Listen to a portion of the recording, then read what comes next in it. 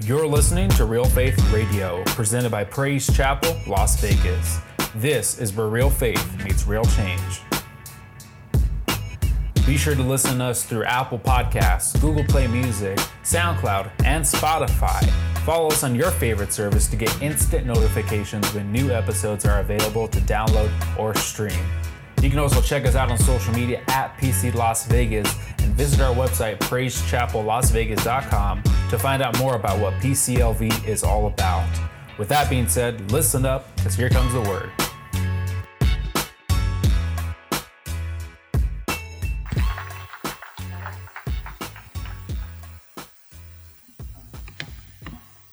How you guys doing?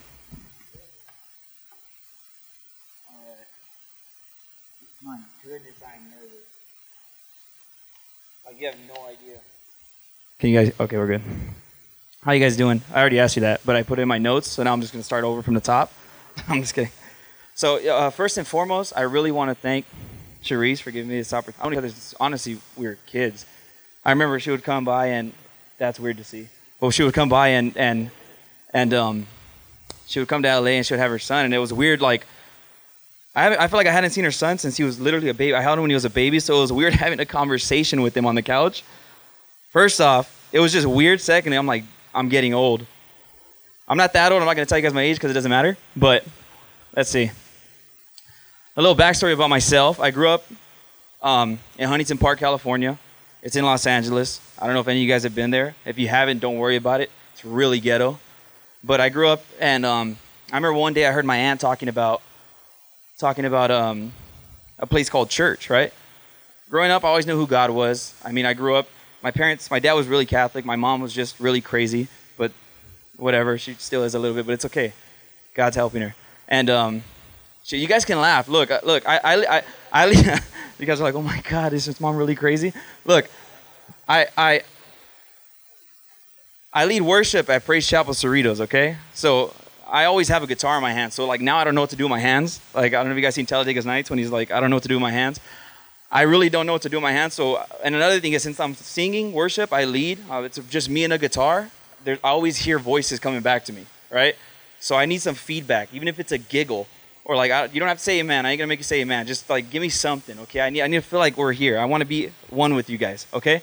So I grew up, I heard my aunt talking about church. I was about 7 or 8 years old, probably 8, and I told her, I was like, hey, so, like, what's this place, church? I swear to you, I never heard the word before.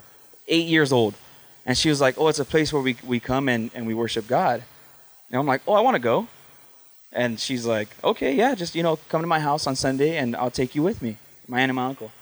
And I would go home, and I'd tell my mom and dad, like, hey, I want to go to church. Like, can you guys wake me up, and I'm going to, I want to be there.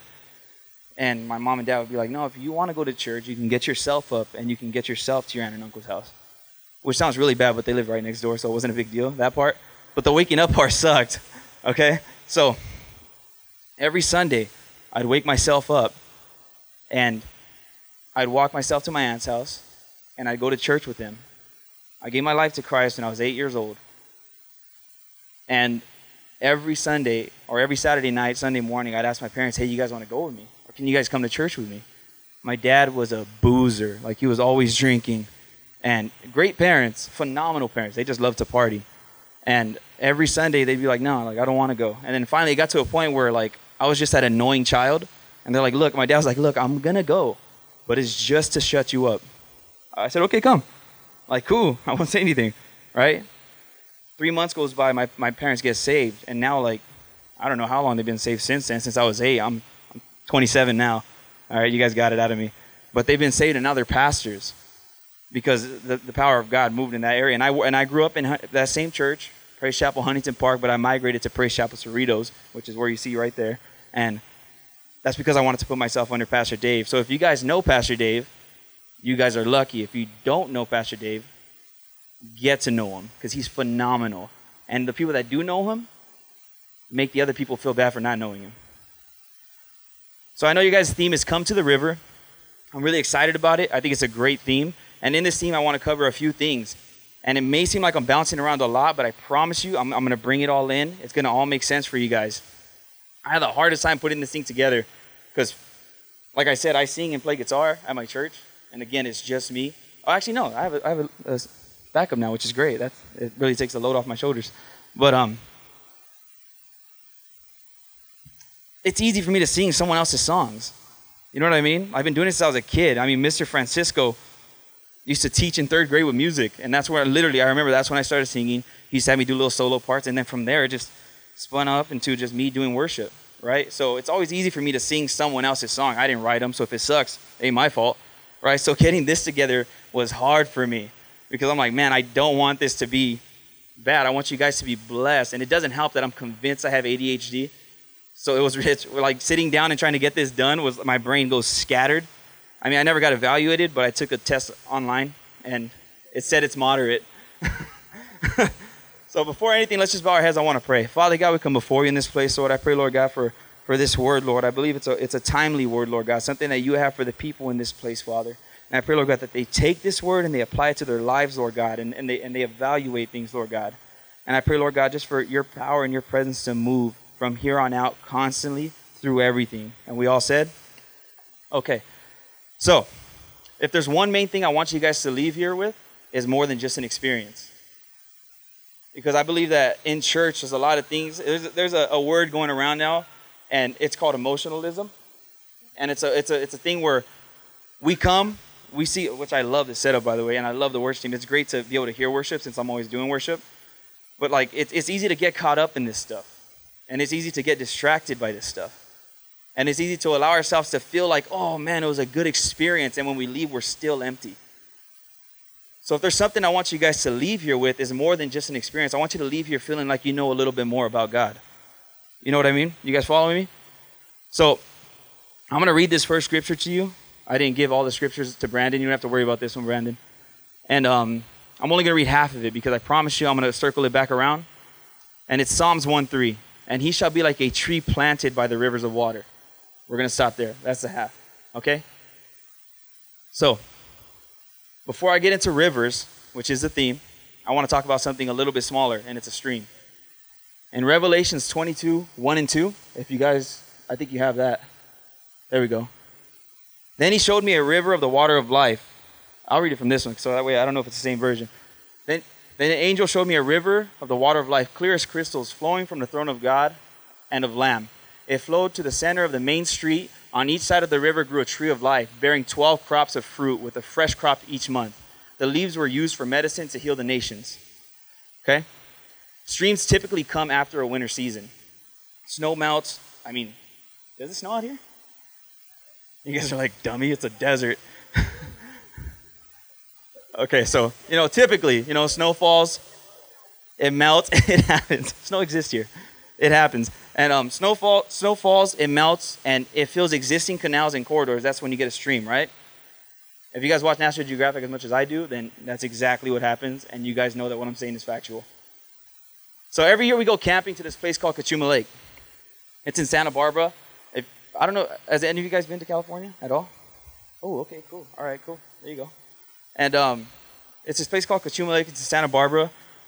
If you haven't been there, don't worry about it. It ain't that great. But we always go camping there growing up, okay?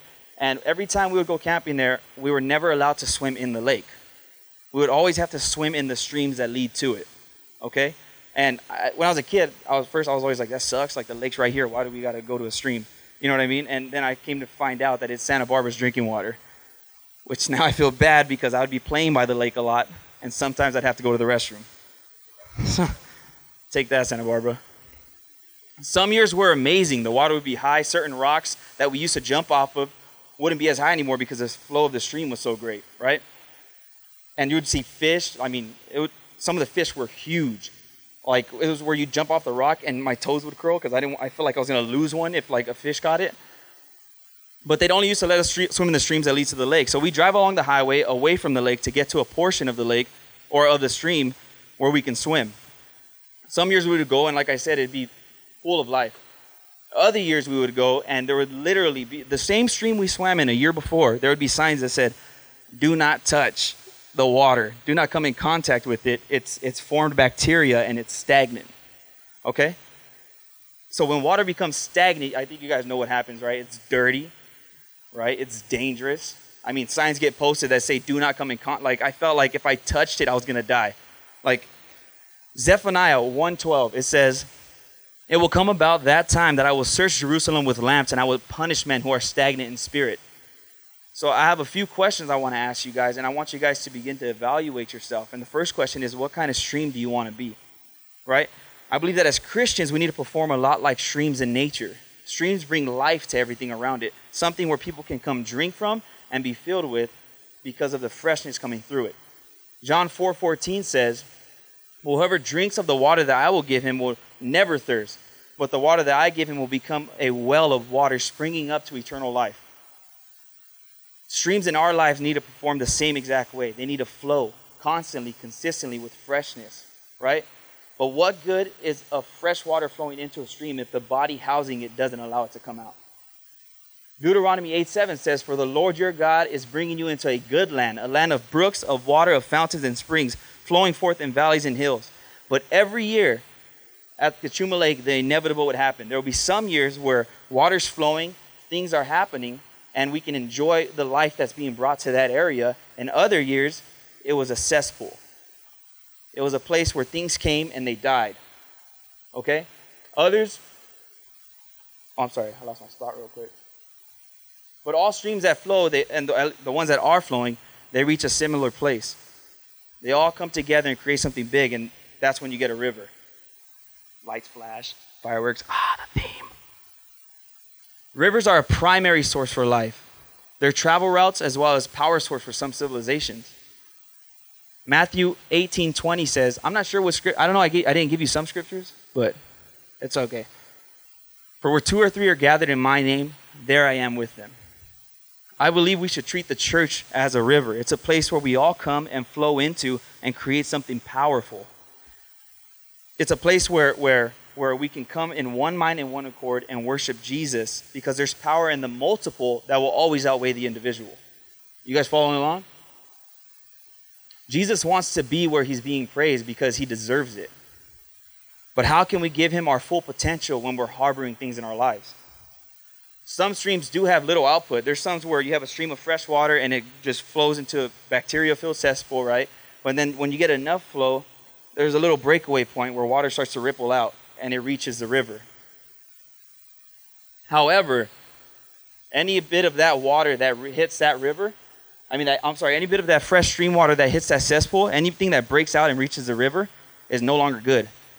Any fresh water that comes in and hits that bacteria, it's done. There's no point in having it. It's unhealthy for you still because the output isn't strong enough to allow the full potential to flow.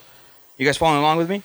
So like everywhere I'm saying stream or river, you need to like input Ricky, or input your name, right? You get what I'm saying? So the bit of the stream that is flowing, that is hitting that river, it's not doing the collective any good.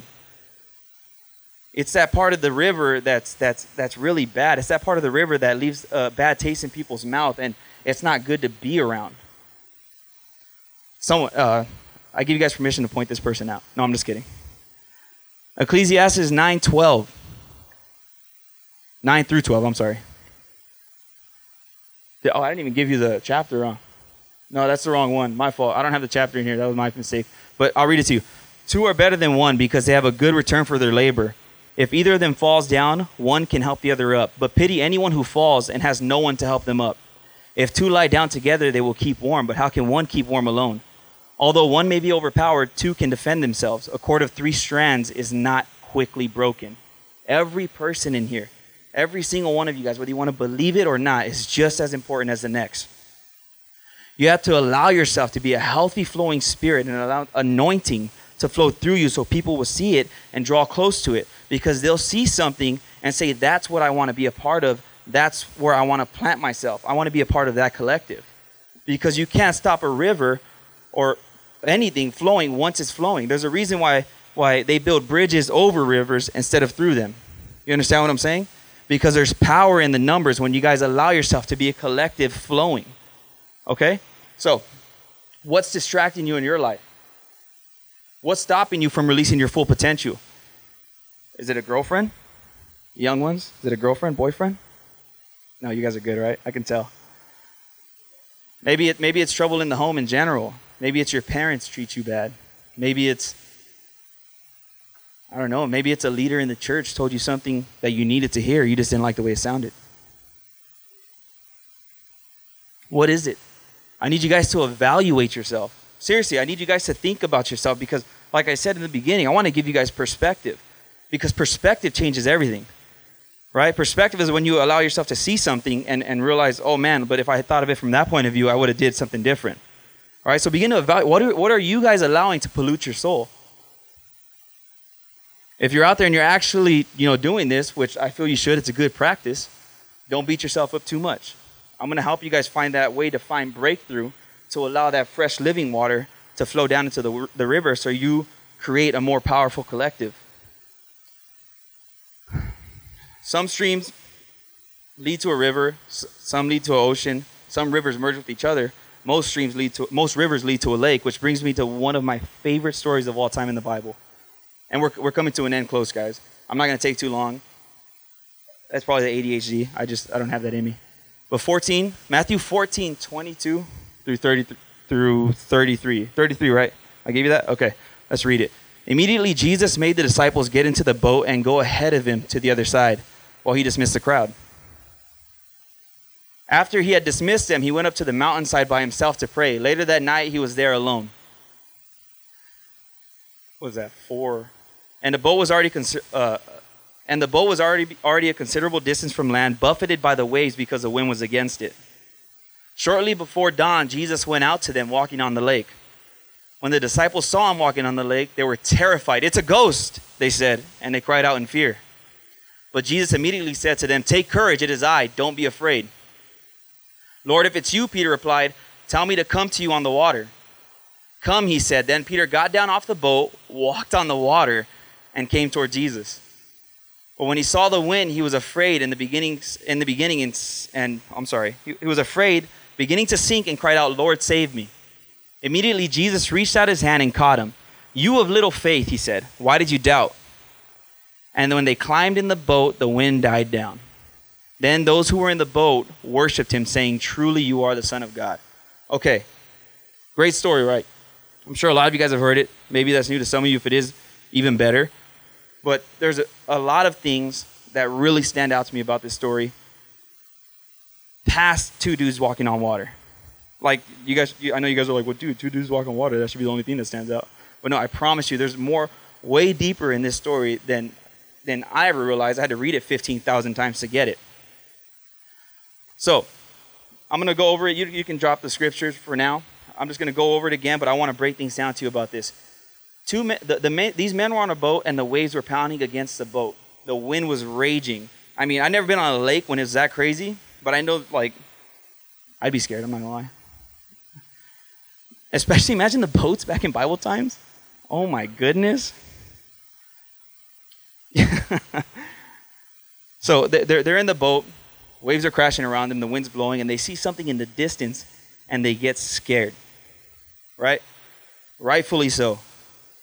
They get scared, and they're fearing for their lives in that moment. But then they realize that it's Jesus coming. How many of us in this place are in a windy situation in our lives? There's waves crashing around us, and we see something, and we think it's coming to tear us down, but in reality, it's Jesus coming to build us up. You guys following with me? Okay? So once they recognize as God, what happens? The courage takes over their fear. Think about how amazing that is. Fear was completely gripping them. What the heck is walking on that water over there? And they're like, it's coming to get us. And Jesus says, take courage. And what happens? Immediately, courage takes over because they were given that opportunity to be courageous. Right? And as soon as Peter allows courage to take over fear, what does he say? Jesus, call me and I'll come to you. Imagine the other disciples that are just like he's on the water. What do you mean come to you? So Jesus, simple, come. But here's an amazing part about that section. Is that Peter had the faith, but he didn't take a step until Jesus called him. You understand? See, Peter was a man of faith, but he was also a man of obedience. because he understood the power in being called by Jesus. Right? How many of you guys are doing something and you're not successful in it? It's probably because Jesus didn't call you in that way. Now again, I want you guys to just evaluate yourselves. Look at yourself from another perspective. Think about where God wants you. Where is he calling you to be right now? Peter understood the importance of taking steps in the name of Jesus. And I'll drink to that. I'm not going to lie. When I got up here, if I would have drank water, the bottle wouldn't have been like this.